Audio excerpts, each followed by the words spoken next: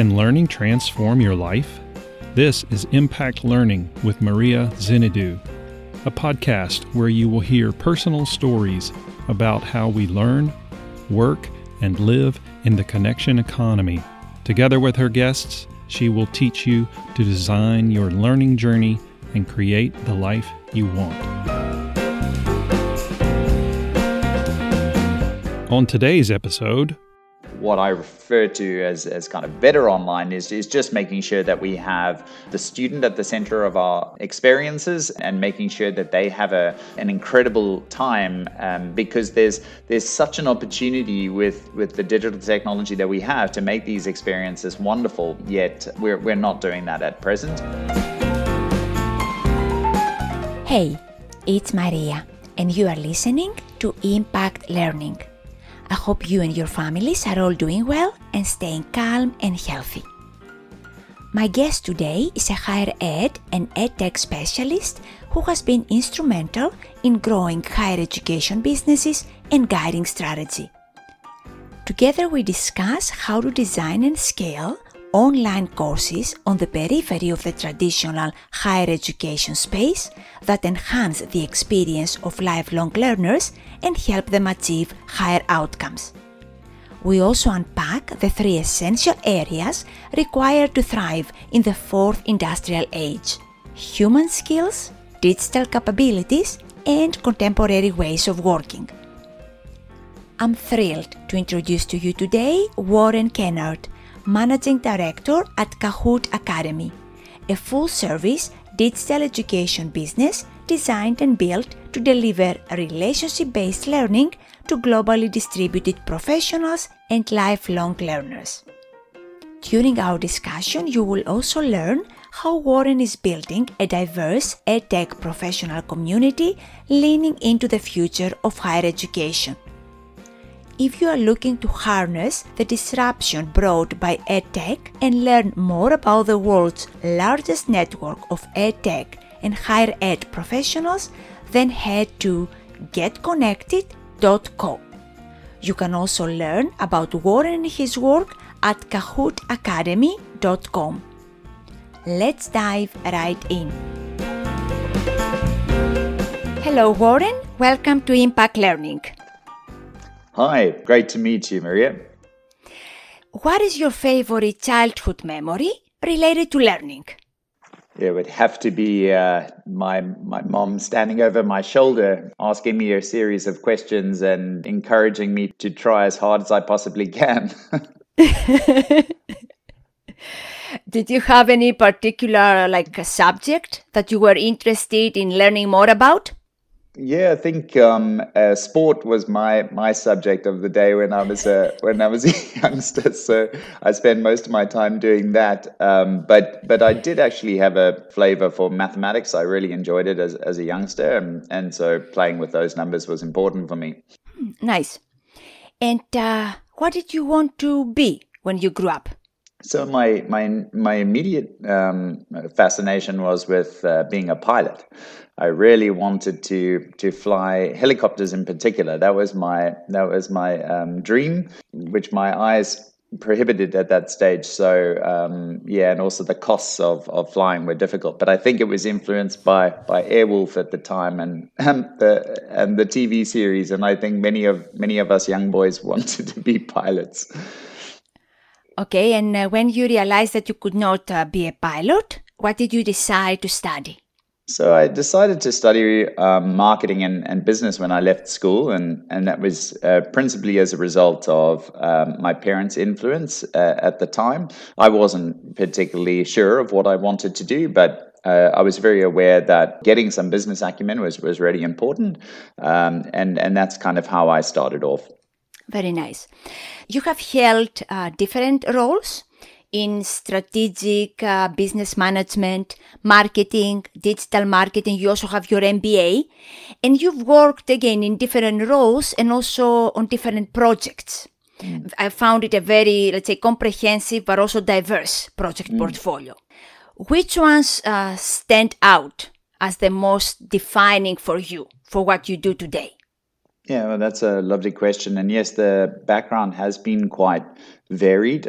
So I've been in higher education for a number of years, getting on close to 20 years now. But yes, I have taken on a wealth of roles across that time, mostly related to growth. So when I refer to growth, I'm just looking at the sales, marketing, business development, and partnerships kind of spread and strategy, of course. But I would say the defining moment for me was very much my work at Get Smarter. So Get Smarter was a small at that time private online education provider that was doing last mile training, and the growth of that business and being part of the growth of that business was a really interesting and wonderful experience. Mm-hmm. And what were the big learnings? Because you joined them when there were just a few employees, and then there were a few hundred. So what were the big learnings for you during this time at Get Smarter? Yeah, I mean, there were so many wonderful learnings. I think the importance of strong leadership was absolutely critical, and the alignment to a core mission, and the ability to corral people together into a movement and to delivering something that was of incredibly high quality to a global audience was definitely an exciting journey for us. So I'd say mainly the importance of strong leadership, the alignment towards a common mission, and then also the power of data and analytics, and the importance of being able to track data points is incredibly important to just make sure that your business is driving and succeeding against its plan. What were the most challenging aspects to drive growth? Yeah, that's it's an incredibly difficult question. I suppose it's a combination of two things. One was putting the best infrastructure and systems in place to support that growth while scaling with human beings as well. So you've got to strike this balance between throwing people at problems and then putting in infrastructure and systems to support scale and growth, and that often comes at a considerable expense. So the initial outlay, being brave enough to invest that money into the systems that are going to see you scale is incredibly important, because they're expensive when you only have a handful of students, and they become infinitely cheaper over time. But it's that initial investment is critical. Mm-hmm. Very good. So you said that it's almost 20 years now that you've been in the learning and education field. What prompted you to get involved? What triggered your interest in learning and education? Yeah, I think about this fairly often, actually, and I think that my parents put a lot of emphasis on the learning as being a route to success, and I could see that for myself. I mean, there were wonderful people that we knew, family, friends, and so on, that had been successful in their careers, and if you look at their pedigree and what they had studied, they had always been involved in education, and it had put them in good stead. So I think that was the initial reason for falling in love with the kind of lifelong learning ideology, as it were. But for me, I fell into education. So my aunt at the time was a recruitment agent, and she actually got me my first position in higher education, and I was an enrollment advisor for a large private institution in South Africa. And I think just seeing the transformation potential of education and advising young students on their next steps of their journey, and just seeing how important that decision was in their life was kind of the first part for me that got me hooked on that journey. So what are you doing today? What is your role? What kind of work you do? Yeah, so there's two things that occupy my mind at the moment and that I'm busy with. So I'm the managing director of the Kahoot Academy, and the Kahoot Academy is looking at future of work products, mainly in online last mile education again.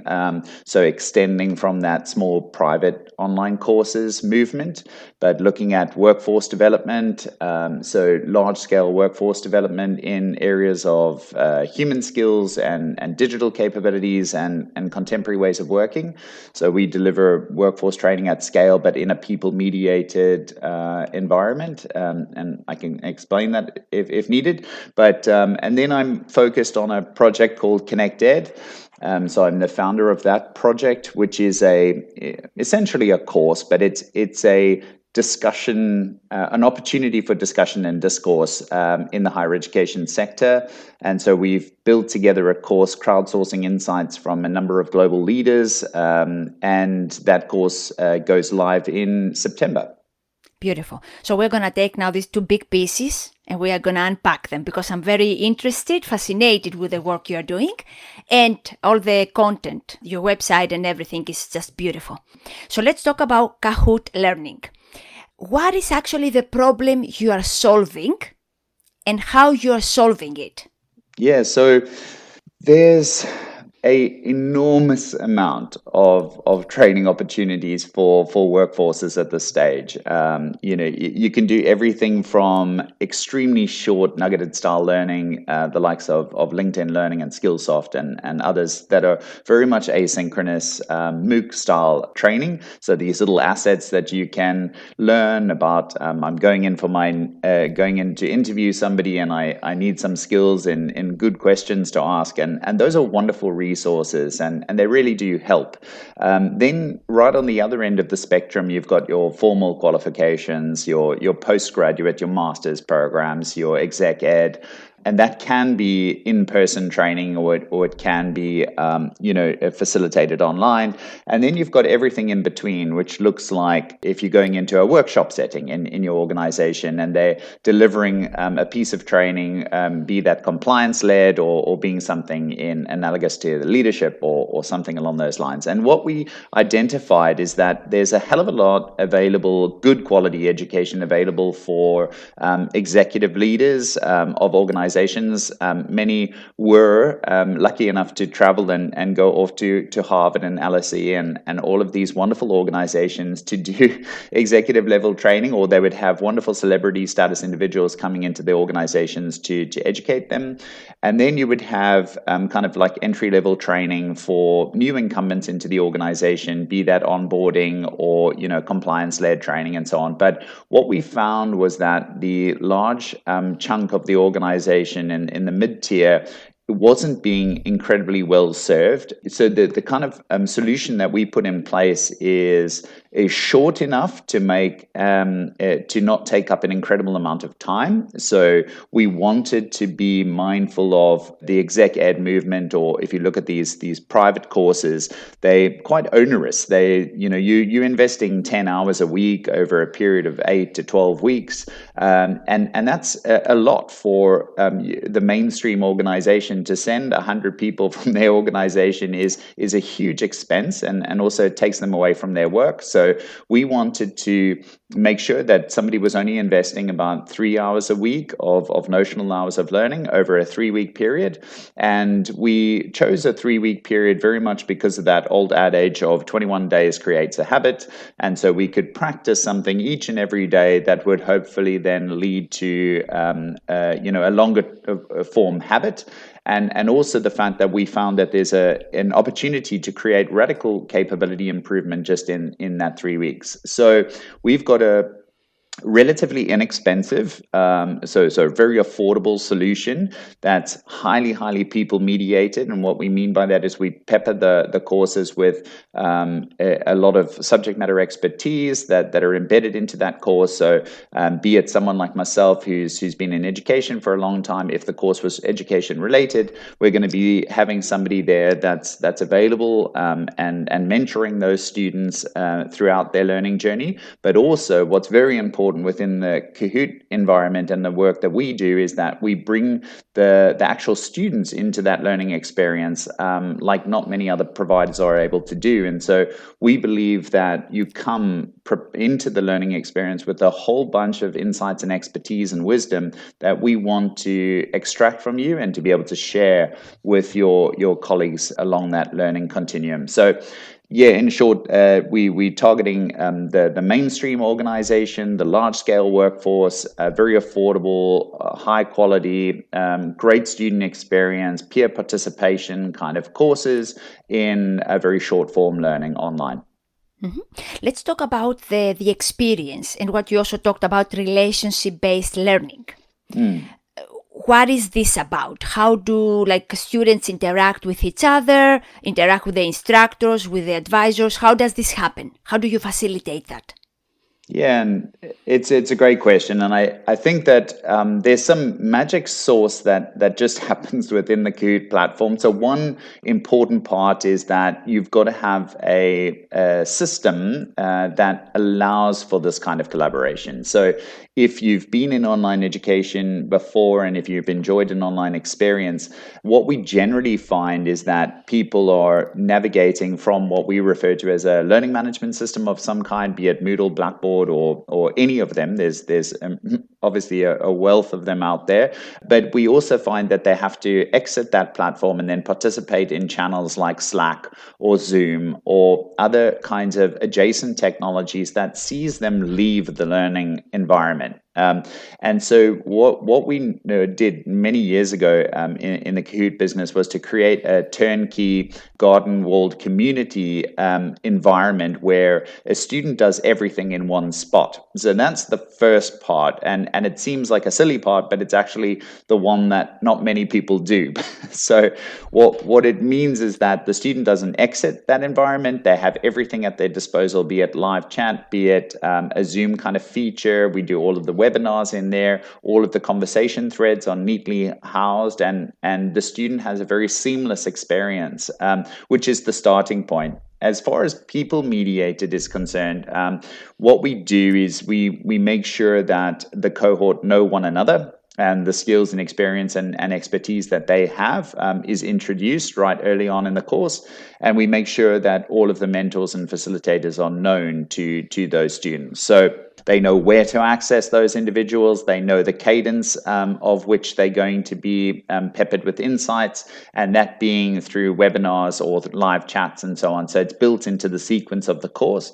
And what we do is gate certain elements of the course so that we encourage students to kind of join the cohort and join the conversation at the same sorts of times.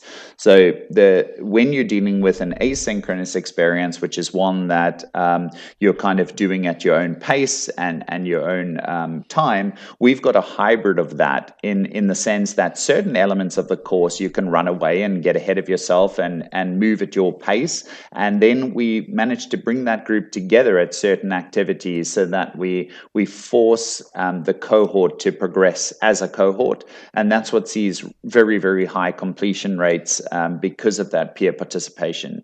So it's also the way we design the activities. So the platform is very clever in the sense that it can bring communities together at particular junctures in the course, as I said, but do that dynamically. So it could be based on you answer this question this particular way. We can then attach all of those students in one discussion thread and all of another group of students who answered the question differently in a different group. And so we can actually get them to reach consensus on different groups and then bring them together for a more cohesive discussion. So it's principally around the design of the course, but also the fact that it needs to be in a seamless kind of gated community. Very good. So now let's talk about the gated process. It seems to me that you are assessing or observing or monitoring a lot of things. So make sure that everybody, I guess, is moving forward, learning, practicing, doing the work. Talk to us a little bit more about how important that is. And is it something that happens like ongoing? How does it work? I'm not asking for proprietary information. I just want to understand, the monitor and assessment so we can help students become successful. Yeah, so it's again goes back to the design. So we understand where we expect students to have the most challenges and to have the most questions. So working very closely with the subject matter expert, we identify what areas of challenge. So we already predetermine kind of some of the areas where we're going to need to invest more time and energy and effort. We've also got a machine learning algorithm or kind of an AI in the system that checks sentiment analysis on posts and comments. So we can immediately see whether there is a student struggling with a particular problem. The AI and machine learning is not perfect, of course. It could be that we're speaking about a particular topic that is difficult and it has got problems by its nature, and therefore those comments are also going to be surfaced. But what it does do is allow us to hone our attention to particular areas, and that alerts us via alerts to say this comment has been posted and it has a negative sentiment, so we can easily address those. And then your question was also about how do we navigate those students through that. I suppose what we do is, like, certain activities are gated, and that just simply means that we arrive at a gate. You have to answer a question before you can proceed, and so we're trying to encourage participation in order to then unlock other attributes within the course or other aspects of the course. And this allows us to kind of find a rhythm and cadence that sees people trying to catch up and kind of navigate together throughout the learning experience. But just two things on that. The course, it does not prohibit you from then progressing. We're always going to find that there's stragglers that need to do the course at a different cadence to everyone else, and then there's the mean, and then there's those that run ahead. And so your design has to be cleverly catering for both those running ahead and those that are not moving at the same sort of pace because they had a work event or something that precluded them from participating. Mm-hmm. And how much would you say is the interaction, like student to student versus student with the platform or with the instructors? How much is it? I just want to get an idea. Yeah, that's a wonderful question. I would say in our courses, it's easily up to 70-80% is peer level engagement. So that's engagement with colleagues. And I say colleagues because we do get groups from organizations that are coming into these courses, but be they peers in the learning environment as well. So one thing that's fairly unique about the way that we stack groups together is that we can handle in the platform and in a particular learning experience, we can handle thousands of students undergoing these courses. But what we do is we block them into groups of 40 to 50 because we find that level of engagement is where we see the magic happening. So beyond that group size, it just gets too clunky and it gets very dysfunctional for students. So they'll come to a discussion thread where there's 1,000 comments, and that's just impossible to catch up. So you just feel distracted, you feel disorientated, and you give up. But when you're in a group of 40 to 50, the discussion threads are not completely overwhelming, and you also get put into smaller groups for your kind of tight-knit group work, and therefore you create that level of community that's really, really important. Mm-hmm. You already answered a question that I had, which is how do we build like meaningful relationships and more intimate connections while we still like scale it, right? How do you address, let's say, a group of 100 people, but still maintain more of the intimate one-to-one or small group? But I have a very good understanding now based on what you already described. I'm sure many of the professionals who attend the courses a few years ago or up to maybe recently, they have been taking what we call in-person, face-to-face. So what do they say? So what are you learning from your students about the benefits of the micro courses that you offer compared to a face-to-face in-person course? What do they like?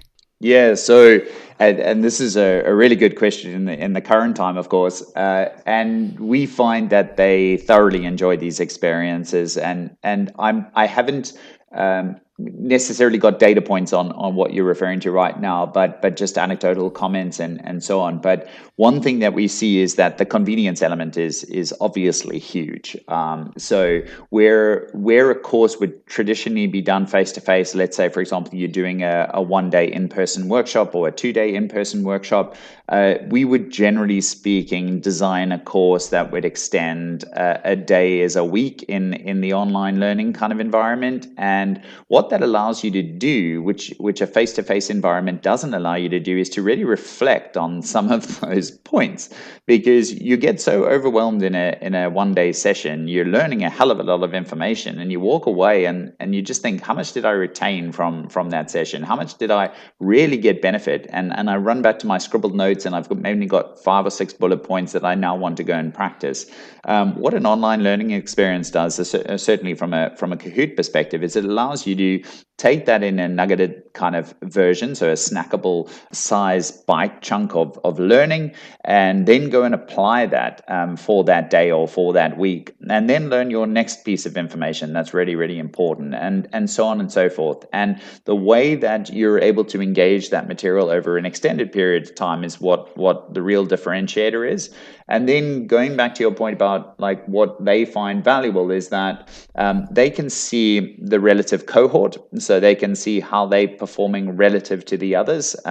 So they can see their attendance, their participation scores, their input into the community channels. So and also how they stack up relative to a whole number of metrics that we measure in the system. So they get a wonderful dashboard that's presented to them to give them an indication of how they're progressing.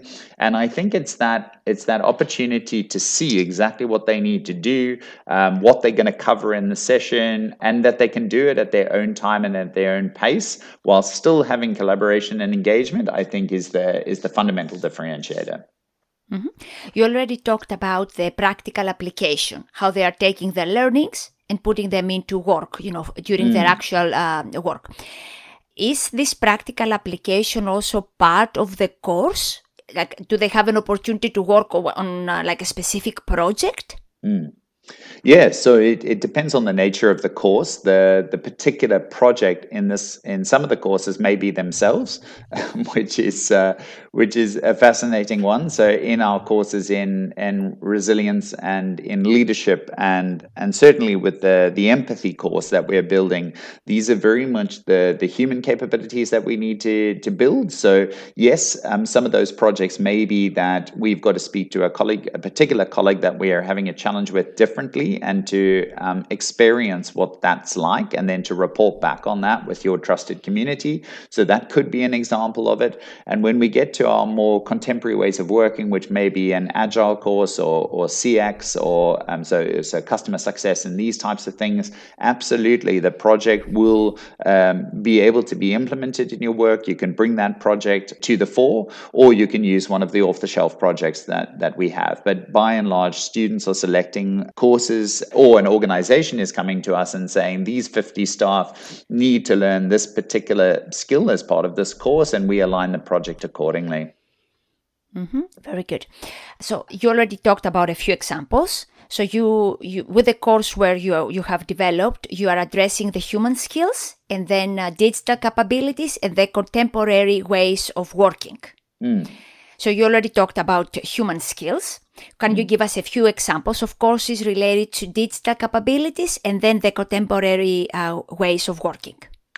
Yeah, wonderful. So the contemporary ways of working is what we're defining by that is just the evolution of how we are working as organizations in the modern era. So these are things like agile is absolutely one. So how do we think about working in an iterative fashion and designing in that sense? The others is very much focused around customer. So the customer experience and customer success are other examples of that. However, if you're looking at what these could be into the future, they're anything and everything that's going to allow you to be more progressive in your organization. So looking at innovation, looking at user experience, these are the kinds of things that modern technology companies, and not saying that the modern technology companies are the way forward for everyone, but they definitely skills and attributes and ways of working that are accelerating their business's performance. And so it's really replicating a lot of those skills and abilities into those courses, and therefore giving the people the wherewithal and the capability to move at scale. So it's innovation, CX, UX, and then looking at things like agile and design thinking and related fields like that. So there's a list of courses in those areas.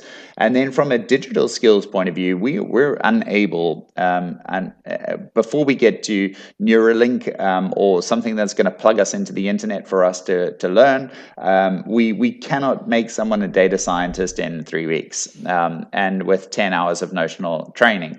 So what we are doing is making sure that people have a full appreciation for the power of data, for the power of these technologies and how they can influence their life and their ability to perform and take advantage of latent opportunity that exists within Industry 4.0. So we are looking at things like the IoT, so Internet of Things. We're looking at cybersecurity. So we have a course in Get Cyber Smart, which is really looking about the individual and the organization and how the two intersect.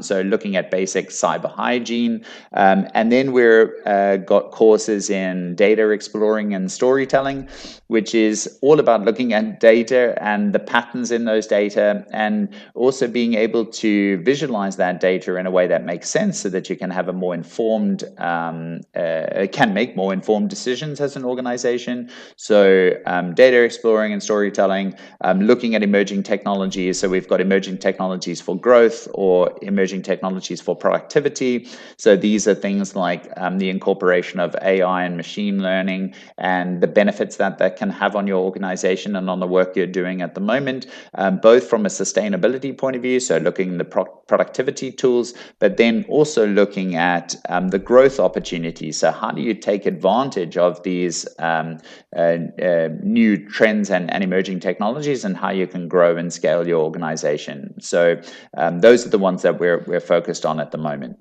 Mm-hmm. One more question on the courses, because many people right now may be in transition or out of job, so they may not be part of an organization. Are your courses available to individual learners, or do they need to be part of an organization? No, they don't need to be part of an organization. So we do have a philosophy of open enrollment, and we are very alive to the fact, of course, that many have been displaced as a result both of Industry 4.0, but also of COVID more recently. So these courses are affordable for individuals.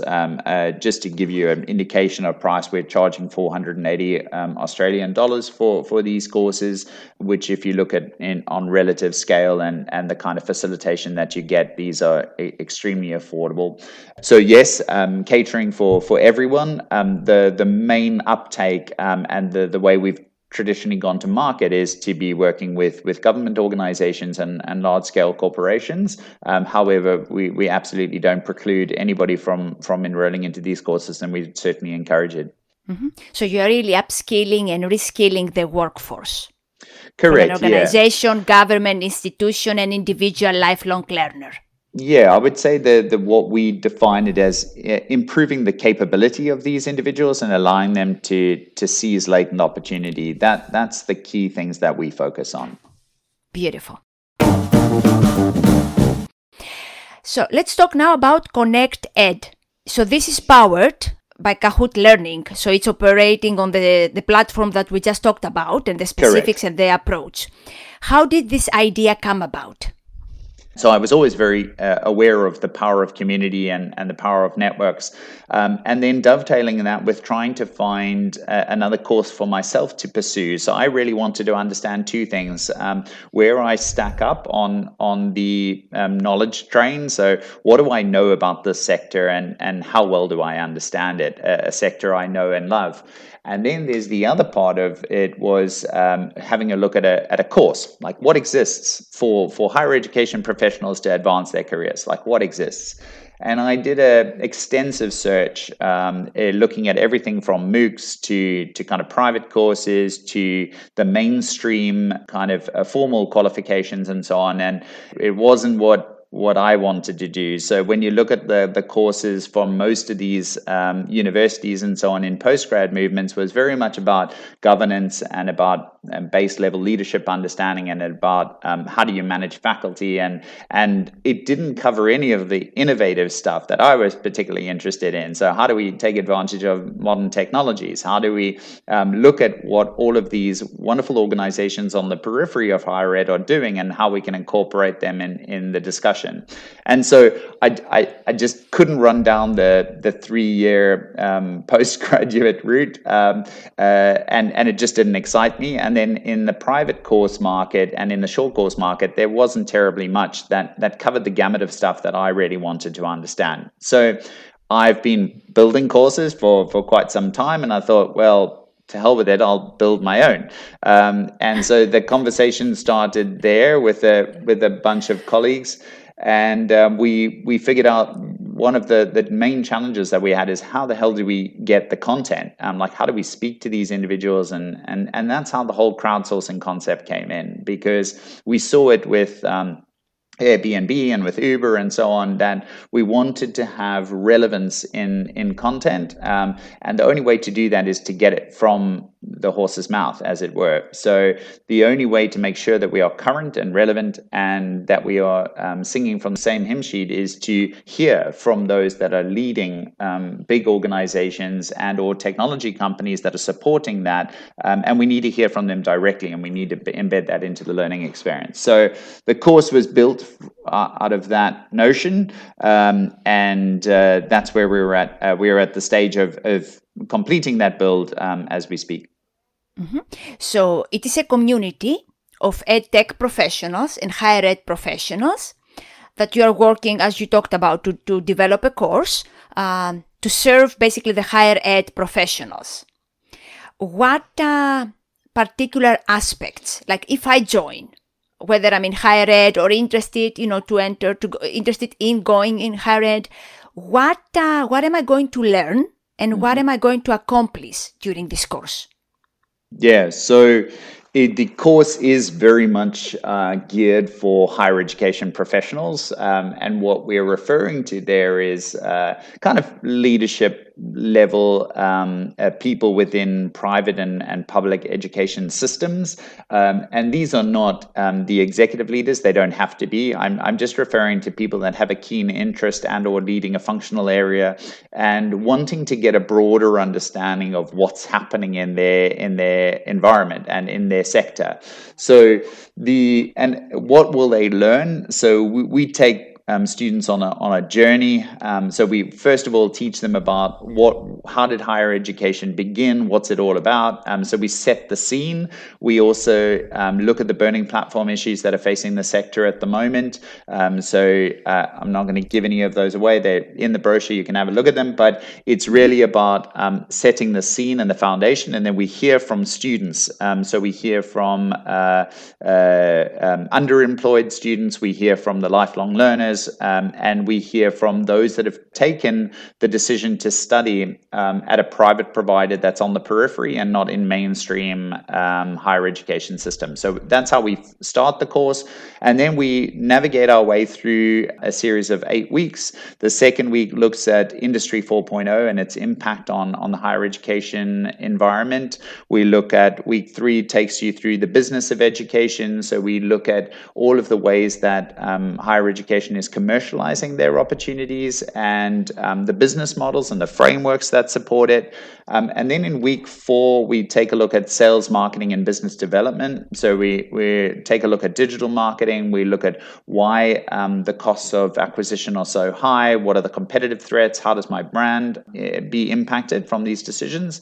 And then we look at week 5. We look at partnerships. So we look mostly at OPM, but also the online program program management, and we look at the intersection between industry and academia. So this being mainstream, large-scale organizations and industry, the broader industry ecosystem in higher ed. And then week 6 is where teaching and learning meets digital.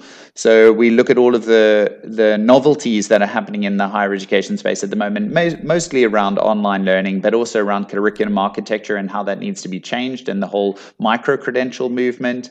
And then in week 7, we look at learning analytics, big data and learning analytics, and also social analytics, and how all of the data points marry up to get better student retention and better student outcomes. And we finished the course, concluded with leadership. So we look at the qualities of leaders in higher education, and if you're wanting to advance your career in higher education and become a leader, what are the things you need to know, do, think, and act? And as well as looking at, we look at thorny topics like racism and misogyny in higher ed, and what we can do to alleviate some of these pressures. So it's really an all-encompassing, as you can see, it covers a broad cross-section of what's happening in higher ed, and the outcome will hopefully be a really good understanding of the sector, its novelty, the way it needs to move forward potentially, and to develop a strategic document, not necessarily a document, but a strategic way of working, of thinking about how am I going to advance my organization, and we're hearing from the wonderful minds in the space, and given the tools, tricks, and techniques that have seen them be successful, and that's kind of what we would imagine you learn from this experience. Mm-hmm. Very nice. So based on everything you've learned during your own journey and career path, and also during the work you've done with all the experts in Connect Ed, when you look into the future of education in the next 5 or 10 years, what do you see? What are the big things you see that they are changing? Yeah, so the move to online is of course the biggest move at the moment. I still think that we're going to see virtual reality and augmented reality and those types of technologies come more present in the higher education ecosystem, but for the most part, I think we're going to see a surge of online and hopefully a surge of better online. And what I refer to as kind of better online is just making sure that we have the student at the center of our experiences and making sure that they have an incredible time, because there's such an opportunity with the digital technology that we have to make these experiences wonderful, yet we're not doing that at present. So over the next couple of years, I see a move towards more the stuff that Kahoot is doing, where we're seeing students join into communities within their online environment and to learn from one another and to engage their facilitator as and when required, and very slick design in the sense that we're only on learning now what the potential is for learning online, and there's reports coming out of 2U and other sources that is really demonstrating that the online experience can far surpass that of an in-person experience. And from a Kahoot perspective, we see that firsthand all the time. The commentary that we get, the kind of testimonials that we have are just exemplary. It is unbelievable what we're able to achieve. So online learning done well, we will see a big move towards that. We will see a big move towards the transnationalism of our institutions. So the ability for students to study anywhere in the world, doing any course that they so choose. And again, we will see a stackability and the micro-credential movement coming thick and fast. So the shorter form learning that one can stack their curriculum together and exit level qualifications and a whole myriad of things like that. So I just see it as an acceleration of all of the things that we were hoping to achieve over the next 10 years will hopefully be over the next 3 to 4 years at the rate we are currently seeing. Beautiful. And my favorite question, what is one thing you would like to leave your mark on within your lifetime? Yeah, and I think I'm kind of only hitting my stride now. I've just turned 42, and I think that I'm only starting. So I don't know what the future looks just yet, of course, but the stuff that I really enjoy and what I hope will leave some kind of legacy is the ability to have conversation. And I'm a big fan of conversation in higher education, and that discourse is where I believe the learning happens. I have a keen fascination for how we can bring communities together where they can have dialogue with one another and learn through this vociferous debate and bring that into an online community is really what I would love to experiment with and have a part in playing in its future. I love that. Well, as a, Greek born and raised, we love debate. We love debate. We really love, because also this is the way, the idea is that this is how we solve our problems, and this is how we evolve our culture, our economy, our business. So everything evolves through conversation. So I really appreciate that. Yeah, we don't have any other tools. We've only got our voice, and that's the key tool that we have, and we need to use it better. Beautiful. Thank you so much, Warren. It was wonderful to get to know your learning journey and the specifics of your work. Thank you so much. Thank you. It's been an absolute pleasure, Maria. If you enjoy listening to Impact Learning, please leave us a review on iTunes to help people like you find this podcast. You can also subscribe and never miss an episode. And if you have friends and loved ones who would be interested in this episode, please share it with them. Thank you. And remember, we can talk about learning, we can design it, or we can do both. This is Impact Learning. I'm your host, Maria Zenidou. Till next time.